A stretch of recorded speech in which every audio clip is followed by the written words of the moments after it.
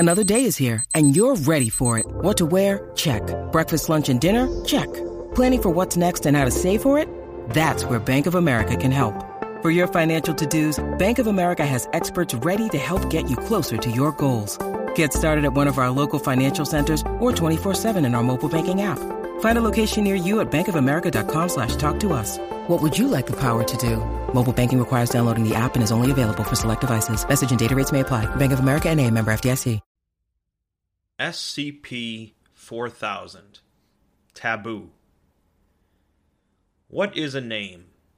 For humans, names are used to identify and refer to a specific entity, whether it be a family member, a country, a beloved pet, or a creepy guy in your neighborhood that lives under a bridge.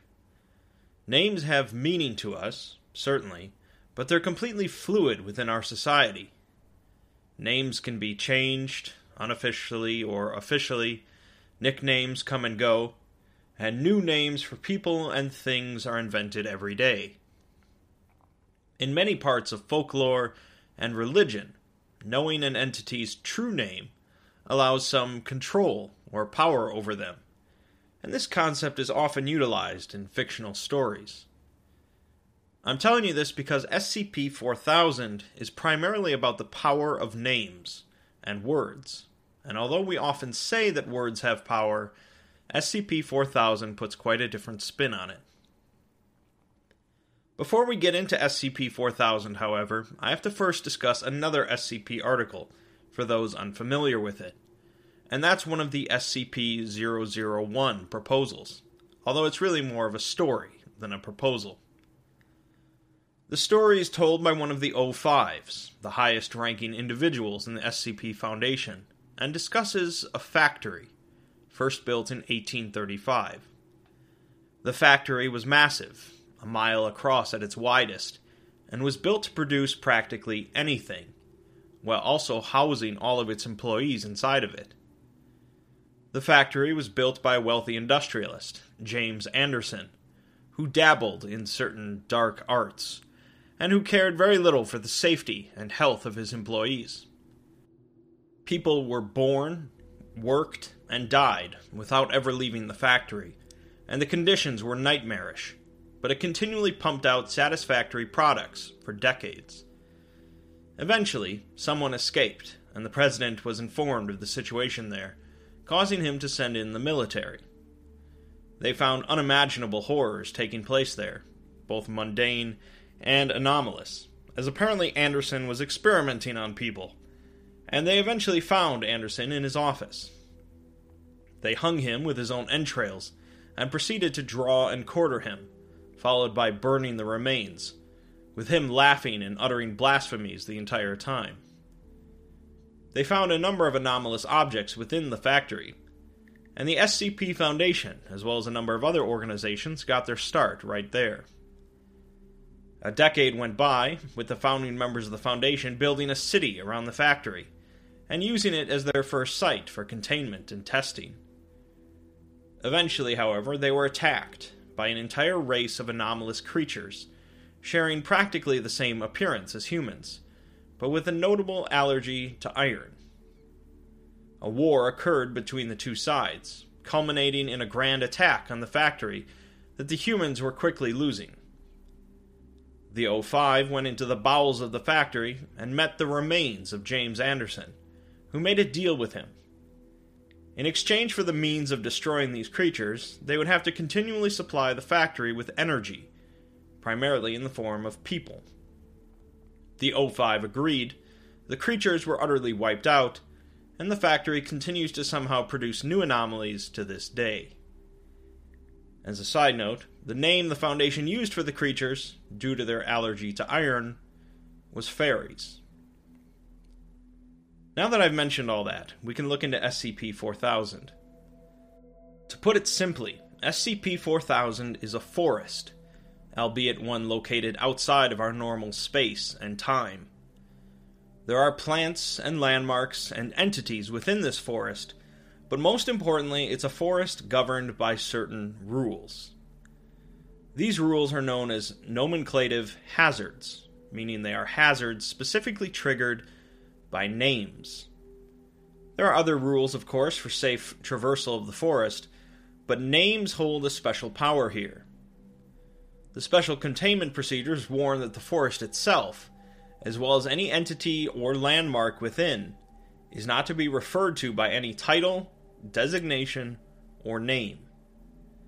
I've already broken these rules several times, of course, by referring to it as SCP-4000, a designation not found anywhere within the document.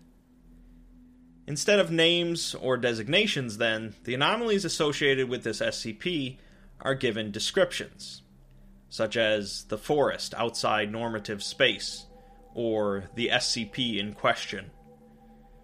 Additionally, none of these descriptions can be repeated, forcing someone discussing the SCP or its contents to continually utilize new language when talking or writing about it. If someone breaks these rules, they must immediately perform a recontainment protocol. If they are unable to do so, their next of kin must perform the procedure, and if they have no next of kin, any records of their name are removed, and anyone bearing the same name are given an amnestic and assigned a new name. To enter the forest, a special procedure must be performed, in which a fire is started in any indoor fireplace, and the powdered bones of a fox, a lion, and a whale are thrown into it, along with a cherished personal possession. Then, 3 feathers from a raven or similar bird are held above the fire until they float up the flue, and at this point, the fire should begin to speak. Depending on if the individual is an oldest child, a middle child, or the youngest or only child, certain counterphrases must be given in response to the fire. If done incorrectly, the individual should immediately apologize, and never attempt the procedure again. But if done correctly, the fireplace will expand, and a descending ladder will appear, allowing the person to pass through the fire unharmed and enter the forest. They will emerge from a brick well, with a dirt road in front of them, surrounded by the forest. Attempting to leave the dirt road, or turning back the way you came, leads to a loss of contact and an unknown fate, forcing individuals entering the forest to continue along the path until they reach the end, which is the brick well. Spending time in the forest will inevitably lead to encounters with the entities dwelling there, which will often lead to the nomenclative rules being broken. So, what exactly happens when you break these rules? The results vary, and there's likely effects still undocumented, as SCP-4000 is not greatly understood at this point, and the Foundation is heavily restricting any experimentation. Effects include cluster headaches, hallucinations, sudden onset of amnesia, transport of exposed subjects to the forest, or alternatively, transport of forest entities to where the rules were broken. Even more strange, exposed subjects might develop non-human physical characteristics, such as growing feathers or pollen sacs. Different types of flowers might grow wherever the rules were broken, or exposed subjects might completely fuse with a native entity. Perhaps most strange of all, different non-biological mediums, where names or designations were written or recorded, such as paper or a desk, might develop biological traits, along with fusions between native entities and architectural spaces near where the rules were broken. Finally, exposed subjects might develop an extreme iron deficiency, with no side effects. We're also given a few notable containment breaches, showing the forest was first discovered in 1954 in rural Connecticut, and was temporarily given a designation, which caused a breach, since no designations can be applied to the forest. One field agent entered the forest, never to be seen again, and another that had given the designation began sinking into the floor. The other agents fled, and all but one suddenly stopped and began screaming as their torsos start to stretch and smoke begins to billow out of their mouths, nose, and eyes. The one agent that gets away does so because he had not heard the designation given to the forest, but he himself causes another breach when repeatedly referring to it with the same word. He then says that he sees his name in the trees, attempts to eat his radio, and dies. Those that had heard his radio call begin to have headaches, before bone protrusions resembling tree branches begin to emerge from their eye sockets, although they report no physical discomfort. After many D-Class were sent in, the Foundation developed a basic understanding of the forest, but another breach occurred after the first successful exploratory mission finished. The individual was allowed to write down an account of his experiences, but when personnel went to check on him, they found no trace of him, and the SCP documentation says, traces of soil and human tissue were later found in the pencil, paper, and Harvey Mansfield desk had used in his writing.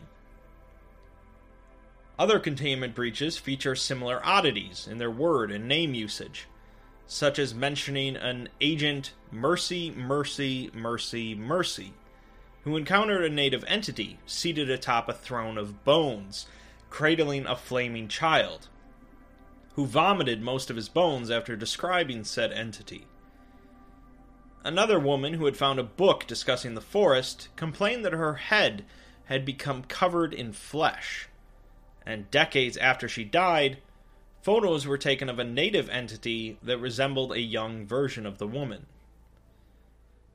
Another breach occurred after an agent who had spent time in a house in the forest told some stories about it to a couple of his colleagues, who had no names, and the agent became fused with the house after it suddenly appeared in one of the Foundation sites, with the man's two colleagues conjoined to his uvula. In other words, some massively strange stuff occurs whenever these specific rules are broken in relation to SCP-4000, whether in the forest or not. We're then given a long list of instructions that must be utilized when exploring the forest and interacting with the native entities. There's far too many here for me to go over all of them, but I'll mention a few. No firearms are ever to be brought into the forest. Native entities are to be greeted formally and spoken to cordially. No statements that an individual knows to be false are to be said. Never refer to an entity with a title, name, or designation, even if it refers to itself with one. Additionally, no names, nicknames, code names, or other personal designations are ever to be mentioned in the presence of a native entity. And if a native entity makes a statement where it addresses you with the designation, you are to ignore it as if the statement wasn't even said. Overall, the rules tell you to be very cordial to native entities, and occasionally helpful, but very specific with what words are used in conversation. Additional rules apply depending on what type of child you are, just like entering the forest, with oldest children never accepting or handling anything that would be considered a valuable resource. Middle children must avoid any entity that regard them affectionately or romantically, and youngest or only children must avoid partaking in any activity that is commonly considered frivolous or physically comforting, such as dancing, listening to music, or sleeping on a padded surface. Finally, we're given 3 interview logs between a doctor and a native entity possessing a humanoid form and the head of a rabbit, who is given no name in the logs. These interactions are mostly notable for showcasing the various rules that the doctor breaks during their conversations. In their first encounter, the entity asks the doctor how his name is, remarking that its own name has smelt of raspberries, or snapdragons lately, although it's hard to tell these days. The doctor makes the mistake of saying that his name has tasted rather tart of late, and was later reprimanded for breaking the rule of making a statement you know to be false.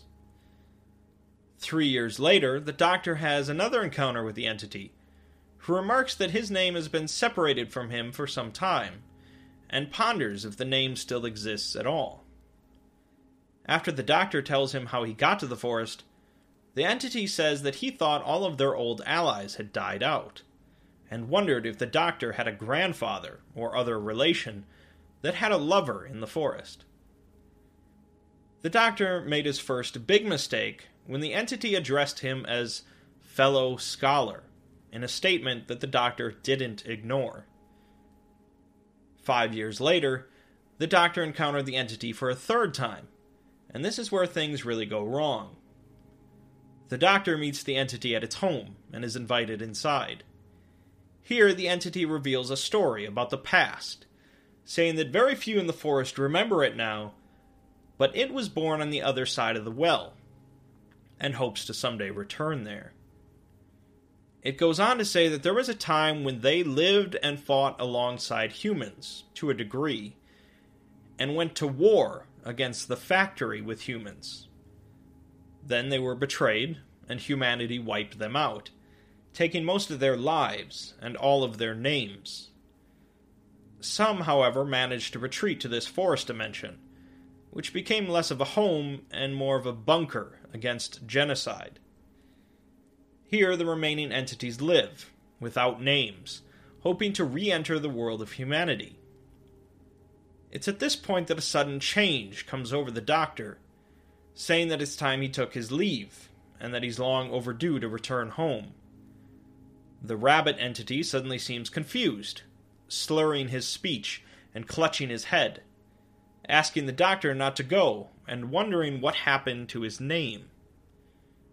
The Doctor leaves, mentioning out loud that something does taste rather tart, and later went missing after returning to the Foundation site. Analysis of the fur he shed on his expedition gear showed no genetic abnormalities. So, you have most of the facts now, but you might still want or need an explanation. As you might have pieced together already, the entities existing in the forest are the fairies that the O5 mentioned in his tale about the factory.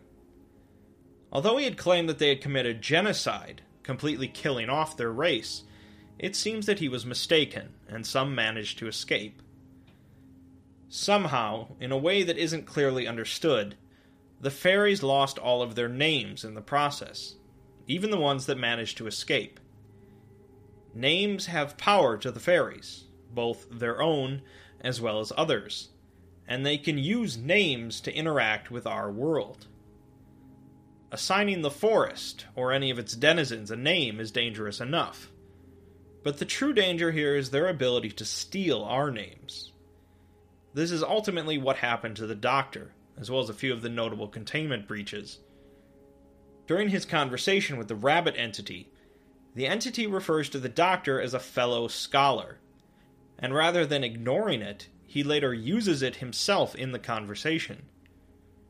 The Doctor had accepted a designation from the entity, and that gave it power over him. In the end, the rabbit and the Doctor swapped names, and since the fairies treat names as completely linked to an identity, they effectively swapped their identities as well. The Doctor was now, and always was, a fairy without a name, and the rabbit was a doctor working for the SCP Foundation, thus why no one questioned the fur found on his gear. In the containment breach where the Explorer had written down his account at a desk and suddenly disappeared, a similar thing occurred. These fairies aren't just humanoid entities, and can take many non-biological forms. The desk, paper, and pencil where the writing had occurred fused with the Explorer after he wrote about the forest on it, leaving him to a fate of being a desk. The agent who encountered the hellish entity on top of the throne of bones met a similar fate, as he screamed out, "Mercy, mercy, mercy, mercy," effectively giving the entity a name. The other cases involving the young woman and the man merging with a house showcase the same point, that the fairies can steal our names to infiltrate our world. These cases somewhat differ, however, in that instead of a fairy giving a name to a human who accepts it, like the Doctor, these are humans giving names to fairies. Ideally, the Foundation would be able to effectively contain this threat using their current containment protocols. But, as the Rabbit discussed, the fairies were not without their human sympathizers, and all it would take is one major breach to cause massive issues. SCP-4000 is a very interesting article, as it really combines two different stories into one impressive SCP. The Factory 001 proposal is a popular one, but it didn't really require anything else to be added onto it. The idea of a weird forest realm where entities can steal your name is interesting enough by itself, but combining it with the Factory tale makes something very unique. If that wasn't enough, there's also another connection made in SCP-4000 when the Rabbit entity is discussing wars. The SCP article includes a link to SCP-2932, Titania's Prison, which was a prison built by creatures for the enemies of the SCP-1000 civilization, the Children of the Night. The prison logs include a number of different prisoners, but the final one was meant to be kept there forever, with a note saying that humans were not the first to overthrow those who came before them. The prisoner's name is listed as Fae, meaning a fairy. I highly recommend going through the SCP-4000 article yourself after watching this video, to give you the full picture of the forest and the fairies. After 4,000 entries in the SCP universe, some might think that people would eventually run out of new, creative articles, but SCP authors continue to impress me. Genocide of an anomalous race is not exactly a new concept for the SCP Foundation, in addition to the idea of the race making a comeback, but the fairies presented here are certainly something different.